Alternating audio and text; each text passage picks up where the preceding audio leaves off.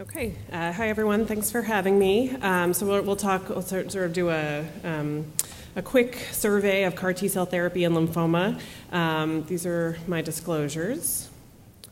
And this is the overview of what we'll discuss. So we'll talk a little bit about the scientific background, the clinical efficacy and toxicity from the clinical trials, as well as from some of the emerging real-world experiences.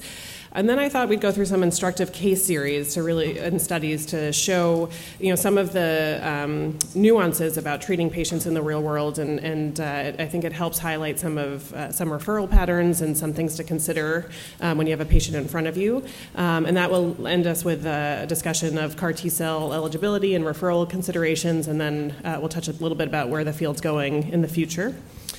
So this is just an outline of the development of adoptive cellular therapies in oncology, which really started in the 1950s with the concept of allogeneic stem cell transplant. But it really wasn't until the discovery of IL-2 in the 1980s and tumor-infiltrating lymphocytes that the concept of CAR T-cell therapy came to life. And in the 1990s, the first-generation CARs were developed, and they were tested in clinical trials, and they had poor efficacy. And I'll show you what the first-generation CAR T-cells look like in the next slide. And then it took about a decade before these were optimized into the current generation of CAR T-cells, second-generation CAR T-cells that entered the clinic and then led to the FDA approval of 2 products. So these are the generations of CAR T cells. So on the left-hand side, you can see that you see the first-generation CAR T cells, which have an extracellular domain that is an Fc variable fragment of an antibody molecule to a tumor antigen, and then intracellularly they had a co-stimulatory molecule for the T cell, which was CD3 zeta, and these did not expand or persist sufficiently in the clinic, which led to the generation of second-generation CAR T cells, which are the CAR T cells that we'll largely talk about today. And so these added a second co-stimulatory domain intracellularly, either CD28 generally or 4-1BB. And CD28 and 4-1BB have some important differences, which helps to differentiate the two products that are FDA approved for lymphoma right now. So CD28 CARs tend to expand in an antigen-specific way, and upon infusion, they tend to expand very rapidly and early, and that may have some important implications for some of the toxicities that Dr. Fergault will talk about next. And the 4-1BB CARs tend to expand in an antigen-independent way and are sort of more tonic signaling, and the expansion tends to be slower and more gradual, again, which may have implications for the timing and acuity of some of the toxicities we see. And then third-generation CARs are in development. These will have 3 co-stimulatory domains intracellularly with unique combinations of different co-stimulatory domains in addition to CD3 zeta. So I think it's important when we think about how to integrate CAR T cells into our oncology clinics for lymphoma patients. It's important to take a minute just to think about how these T cells are manufactured and engineered, because this is different than other therapies we give to lymphoma patients, in that there is a third party that manufactures these cells, and the cells are not available on demand. So first, you identify a patient in front of you for CAR T cell therapy, and you have to collect their T cells.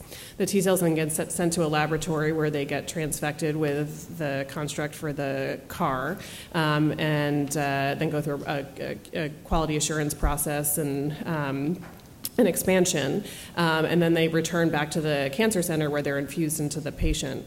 And so that process of T-cell transfection and manufacturing is variable from CAR to CAR, and can take as few as right now 17 days in some instances, and in other instances can take almost 2 months. And so that's an important consideration when you have a patient in front of you and you're considering whether they are a candidate for CAR T-cell therapy. So I think, CAR T cells have had great efficacy in heme malignancies, and, I think we're all very excited about the role it could play in other types of cancers too, but not every cancer is a good CAR T cell candidate at present. So what makes a cancer a good CAR T cell candidate? First you have to have a cancer that has a tumor antigen on its surface that's present on all or most of the cancer cells, and is really necessary for that cancer cell to survive, so that there isn't a selective pressure to lose that antigen and therefore lose an immune response to the tumor. that tumor antigen also shouldn't be present on normal healthy cells, such that an immune attack on those normal healthy cells would lead to unacceptable toxicity. And so that ultimately is what leads to a good CAR T-cell candidate. And so for heme malignancies, CD19 was that target, and that's why we have CAR T-cells. Right now, the only FDA-approved CAR T-cells target CD19. In solid tumors, I think it's hard to find that sort of target that's really important, present on most cells and important for the cell to survive, that's also not present on normal healthy tissue. When CD19 emerged as a good target, there were 4 different cancer centers in the U.S. that were making CD19 CARs at the time. The group at the University of Pennsylvania, led by Carl June, was making a 4-1BB anti-CD19 CAR that eventually became tisagenlecleucel, or Kymriah. The National Cancer Institute was developing a CD28 CAR, which eventually became axicabtagene ciloleucel, or Yescarta. And the Memorial Sloan Kettering and the Fred Hutch were both making their own CARs. Memorial Sloan Kettering was making a CD28 CAR, and the Hutch was making a 4-1BB CAR. And they formed a company together called Juno, and the CD28 CAR became JCAR15, which is no longer in clinical development due to some toxicity seen in an adult ALL population. But the 4-1BB CAR, JCAR17, which is now called lisacabtagene ciloleucel, is currently in clinical trials and anticipated to be the next FDA-approved CAR T-cell product for lymphoma. So here's a quick survey of the data of these 3 different constructs, axi-cell, T-cell, and lysocell in diffuse large B-cell lymphoma and other high-grade B-cell lymphomas. So these are all patients who either have chemo-refractory disease or relapse disease after second line or beyond of therapy. The ZUMA-1 study was a pivotal study for axi-cell, which treated 101 patients, and the Juliet study was a pivotal study for tisagenlecleucel, which treated 111 patients. And the Transcend study is ongoing and hasn't been published, but this is data from ASH last year. So just importantly, I want to take a look at the response rates that we see. So this is a heavily pretreated population where historical data would suggest that these patients have less than a 20% response rate to investigational agents and also have about a 6-month overall survival. Here we see response rates that range from 52% to 82%, and we see complete responses in 40 to 60% of patients. And these responses are durable. I mean, most of these studies have short follow-up, but the 6-month maintenance of a response occurs in about 40% of patients. So, it's early to say, but this may be a curative therapy for about 40% of relapse refractory aggressive B-cell non-Hodgkin lymphoma. I think an important thing to point out is just there were the number of patients who had T-cells collected on all of these studies that were ultimately never treated, and that varied across the studies due to some of the logistics of how the studies were run, as well as how the T-cells are manufactured. And you can see that on the ZUMA-1 study, only 9% of patients were not treated, whereas on the Juliet study, 31% of patients were never treated. And so I think it's important to think about the intent to treat response rate, given the number of patients that were intended to be treated but were not treated, and assume that those patients were non-responders. And you can see the response rates become quite different when you think about that. And I think that's just important as we move forward with potentially 3 different products that are going to be in commercial use. But the ZUMA-1 and Juliet study led to the FDA approval of these constructs for relapse refractory, third line, and beyond diffuse large B-cell lymphoma, transformed follicular lymphoma, and high-grade B-cell lymphoma. The axi-cell is also approved for relapse refractory primary mediastinal large B-cell lymphoma as well. So the ZUMA-1 study was updated with 2-year results at ASH last year, and it just shows that there are very few relapses after the 6-month mark. So I think using that 6-month response rate is actually a really predictive marker for long-term and durable remissions. And I'm not going to spend a lot of time on this, but the other aspect, other than just sort of the clinical efficacy of CAR T cells, the other aspect about their therapy that's unique is their toxicity.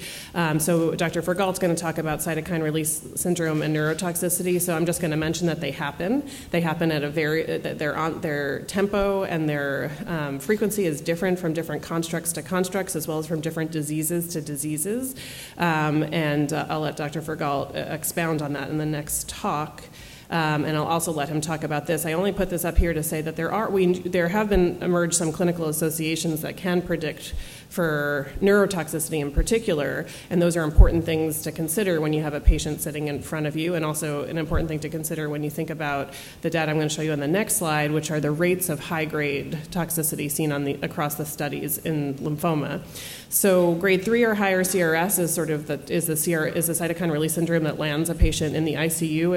It requires vasopressor support, or it requires high-level respiratory support. And grade 3 or higher neurotoxicity are patients who are unable to participate in their activities of daily living, and potentially are stuporous and require ICU-level support for airway protection as well. And so you can see a variable rate of grade 3 or higher CRS and grade 3 or higher neurotoxicity across the studies. And I just caught, some of these may be real differences because the delta is actually quite large, but when the differences are smaller, I think we just have to think of the fact that the patients who went on each of these studies were not identical in terms of many different factors, and certainly in terms of their risk factors for developing these toxicities, and so we need to take this all with a grain of salt.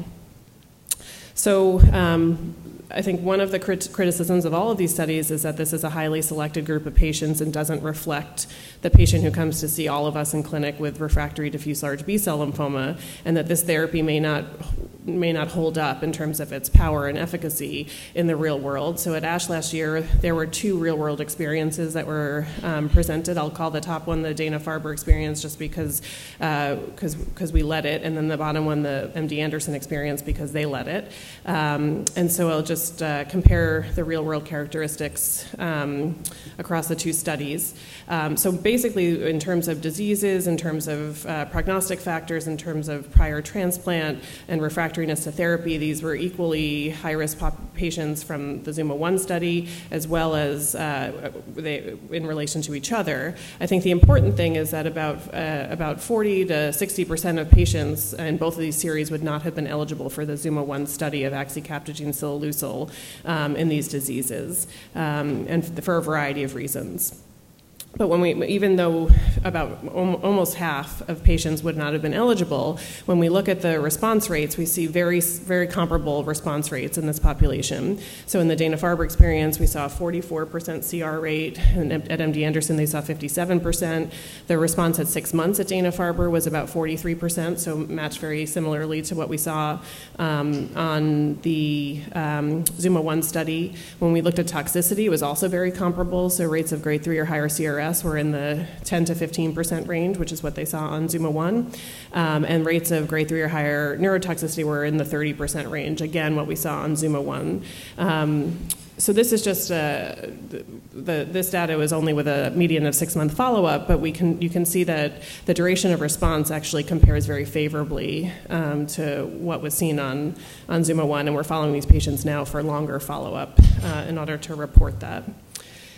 We also were very interested in asking the question of, specifically for patients who were eligible or not eligible for ZUMA-1, was there a difference in their response rates, their durability of response, and their survival? And the answer was no, at least at this time point. When we looked at these patients, whether they were eligible for ZUMA-1 or ineligible, the progression-free survival and overall survival was similar between the different groups. We also looked to see if there were any covariates that associated with response, and there were really, just like on ZUMA-1, there were no disease-specific covariates in terms of International Prognostic Index, cell of origin, double or triple hit cytogenetics, number of prior lines of therapy that correlated with response or lack thereof. There was an inferior outcome seen in the Dana-Farber experience with patients who had a higher performance status, patients who had increased tumor bulk, and patients who had a high day 0 CRP, so high levels of inflammation at the time of their CAR T-cell infusion, or patients who had a low ALC at the time of their leukapheresis. And that the at MD Anderson, they also saw very similar correlations with high performance status associated with worse outcomes, and patients with bulky disease also associated with worse outcomes. So I think what we learned from the real-world experience is that as you broaden eligibility criteria and allow centers to consider patients according to what they think is safe and potentially effective, we see preservation of the responses and the durability of response. But I think it's important, we can go through some cases to sort of elucidate some of these patients that would not have been eligible for ZUMA-1 and how we manage some of their medical comorbidities, and also patients that as we're learning about unique toxicities in the real world, learning about how to refine our selective criteria. So I want to just take this first case, which is a 53-year-old woman who had stage 4 IPI-4 double-hit lymphoma. She was treated with 3 cycles of R-EPOCH and had primary refractory disease. She went on to have 2 more cycles of chemotherapy, 2 more lines of chemotherapy, and had disease progression. And then she went on and got treated with Axi-cel. And her course was complicated by grade 2 CRS as well as grade 3 neurotoxicity. And she had a subarachnoid hemorrhage. And at the beginning, we weren't really convinced. We thought that was an incidental finding, but she didn't actually have an aneurysm that was found. And I think the good news is she recovered from her subarachnoid hemorrhage, and she's 12 months out in an ongoing CR. But I think this appearance of the subarachnoid hemorrhage, I think now we're seeing some of these intracranial abnormalities more and more, and it gave us, at least at Dana-Farber, pause to say, we really should think about patients who are on anticoagulation or antiplatelet agents before taking them through this, because this could be an increased risk. So that's one consideration. Here is a patient who had a stage 3 diffuse large B-cell lymphoma GCB subtype who got R-CHOP with a CR, but then 2 years relapsed. He got RICE without response, got RGDP with radiation, and ultimately had a CR and went on to have an auto transplant. And then he relapsed within 1 year of his auto transplant. So the decision was made to take him to treatment with Axi-cel as well, but his pre-treatment echo, so we do an echo in all of these patients to assess their cardiac function, showed critical AS, at which point we sent him to one of our cardiologists who did a stress test, and there were critical findings. So he underwent cardiac catheterization and had a percutaneous aortic valve replacement as well as stenting of his right coronary artery, 2 things which would have excluded him from going on to ZUMA-1. But we decided that, so we had to delay his Axi-cel infusion so that he could recover from this and also finish the 5 weeks of dual antiplatelet therapy. And then his Axi-cel infusion was further delayed because due to bad luck, he ended up with an enteroviral infection on the day he was supposed to get his cells. But he eventually got his cells, and his course was complicated by grade 2 CRS and grade 3 neurotoxicity. He did develop a Sakasubu's cardiomyopathy. He also had atrial fibrillation and had a transient ischemic attack, but he's totally recovered as well, and his 1-month scan showed a CR, and his 9-month scan showed an ongoing CR. So I think this is a patient that many people would have looked at and said, he's too high risk. It may not even refer them to a CAR T-cell center, but I think where we get a lot of specialists on board to manage these patients and help maximize or minimize their risk, we can successfully take these patients through CAR T-cell therapy, and he's doing great. So this was a patient of mine, 66-year-old with stage 4 IPI-5 diffuse large B-cell lymphoma, ABC subtype. He got R-CHOP and had one of these initial responses, but then rapid progression, got RGDP again with an initial response, but then rapid relapse before he could get to auto transplant, and then was treated with RICE with progressive disease, which allowed him to qualify for the ZUMA-1 study at the time, but on screening, he had a brain MRI that showed CNS involvement. He was asymptomatic at the time, so he went on to get CNS-directed therapies and ultimately an auto transplant because he had a complete response to therapy, but then relapsed within 9 months with minimal disease and disease not at that time involving his CNS. So he went on to get treated with Axi-cel. And when during his treatment, he had developed grade 2 CRS and grade 3 neurotoxicity, and then during a workup for his high fevers, he had a CAT scan of his sinuses that showed involvement involvement of the sinuses by his lymphoma now invading into the central nervous system. So this is someone who we actually probably wouldn't have treated had we had the scan ahead of time, because right now we're not treating patients with active CNS disease, but it was inadvertent. But he has had a CR, both in his CNS as well as extra CNS to axi-cell at 1 month and at 3 months now as well. So finally, this is sort of a dramatic case to show that what happens if patients get to us too late. So this was a 63-year-old man from India with stage 4 GCB DLBCL who had multiple lines of therapy with progressive disease. He had primary refractory disease, and he traveled to the United States delayed because of issues with his visa. His travel was complicated by bilateral DVTs and severe bilateral weakness upon arrival. So his performance status was a 4 when he came to see me. His LDH was 2,500. Because of the weakness, we did a brain and spine MRI that were negative for CNS involvement, and he had a PET scan that was shown here, which just showed that his disease was really infiltrating his psoas muscles and his muscles and his gluteus muscles, and that was the reason that he couldn't walk at that point. So this is someone who I wasn't sure, given what I told you before about the fact that it takes about 3 to 4 weeks to manufacture these cells, that he was going to make it to have his cells be manufactured. And so I only felt like I could do that if we could manage his disease in that interim. And the only way I could test that was to give him a cycle of chemotherapy and see if he had even a transient response to that. And he didn't, unfortunately, and developed progressive disease and ultimately was deemed not to be a CAR T-cell candidate. So this is an example, an extreme example, but one this delay in getting care was not because of, it was because of unavoidable obstacles, but I think this is an example of what happens if transfer to a CAR T-cell facility is delayed. So who should be referred for commercial CAR T-cell therapy then, given sort of that tour de force of those cases? So the FDA label is very broad. Patients with relapse refractory high-grade B-cell lymphoma, DLBCL, primary mediastinal, large B-cell lymphoma, that would be for axi-cell only, or transformed follicular lymphoma after 2 lines of systemic therapy. It excludes primary CNS lymphoma. There is no upper age limit in the FDA label, and there's no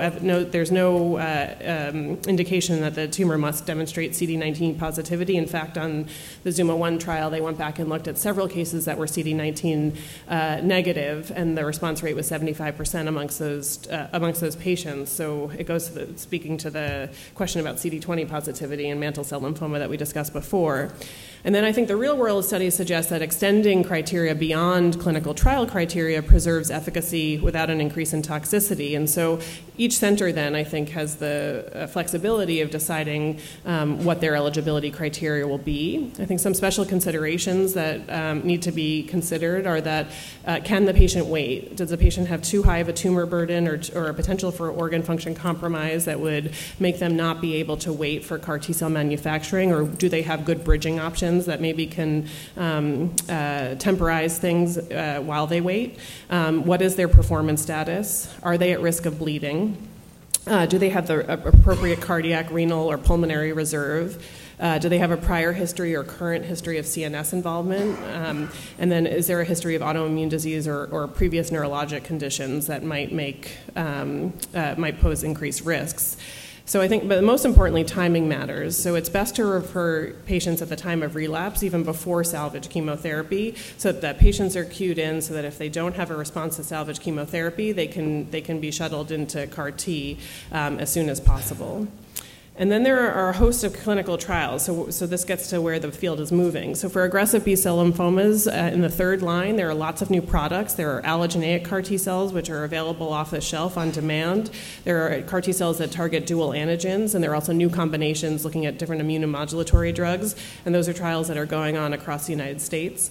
In the second line, each company has a randomized study looking at their product versus salvage chemotherapy with or without an auto transplant in certain high-risk relapsing patients. Again, another reason to refer these patients to a CAR T-cell center before starting salvage therapy, because they may be eligible for these patients. There are CAR T-cell trials in indolent B-cell lymphomas. So Peter talked about this before, but there is a trial that's ongoing in follicular lymphoma and marginal zone lymphoma in third line and beyond, and we eagerly await those results. And these patients also may be eligible for some of the phase 1 studies of the new products. that are being investigated. Mantle cell lymphoma, a phase 2 study of axi-cel in 3rd to 6th line has accrued, but we're awaiting an expanded access protocol for that product. And again, these patients may be eligible for phase 1 studies of new products. And then there are CAR T cells that are available across in the United States for T-cell lymphomas as well as for Hodgkin lymphomas, specifically targeting CD30. So I think it's important to be aware of trials that are open at your local CAR T-cell referral centers. So what about the future? So Matt's going to talk about toxicity management and prevention. So I won't talk about that. Overcoming resistance. So we didn't talk about this, but why do 60% of patients ultimately either not respond or relapse? So some of it is because of antigen loss. So these dual antigen CARs may improve outcomes for those patients. Another is T-cell exhaustion. So combining checkpoint inhibitors or other immunomodulatory drugs or using unique CAR T-cell constructs may overcome this. And then the other is the T-cell, sorry, I went too fast. The other is the T-cell product. So, thinking about the health of the T-cells and whether doing this in earlier lines of therapy or pre-treatment with immunomodulatory drugs that improve the health of the T-cells may be important. And then overcoming costs and manufacturing efficiencies. I think we're all awaiting to see if these allo off-the-shelf CARs, which could be produced at a discount and also are available immediately, whether those have the same responses and same durability of responses as we see with the auto CARs. And again, we're expanding indications into Hodgkin lymphoma, T-cell lymphomas, the indolent B-cell lymphomas, and mantle cell lymphomas. So just in summary, we see durable remissions in about 40% of patients with relapsed refractory aggressive B-cell lymphomas after CD19 CAR T-cell therapy. When we see the same type of responses in the real world where there's a broader population of patients being treated than would have been eligible for clinical trials. And there are many enrolling clinical trials with new products, new combinations, and new indications and lymphoma subtypes. It's important to get to know the eligibility criteria for commercial CAR and available CAR T-cell trials at your local CAR T-cell referral center, and the relationship between the referring and referral centers and the oncologists are vital because these patients are going to be managed in a shared way following their CAR T-cell therapy. And so that's it.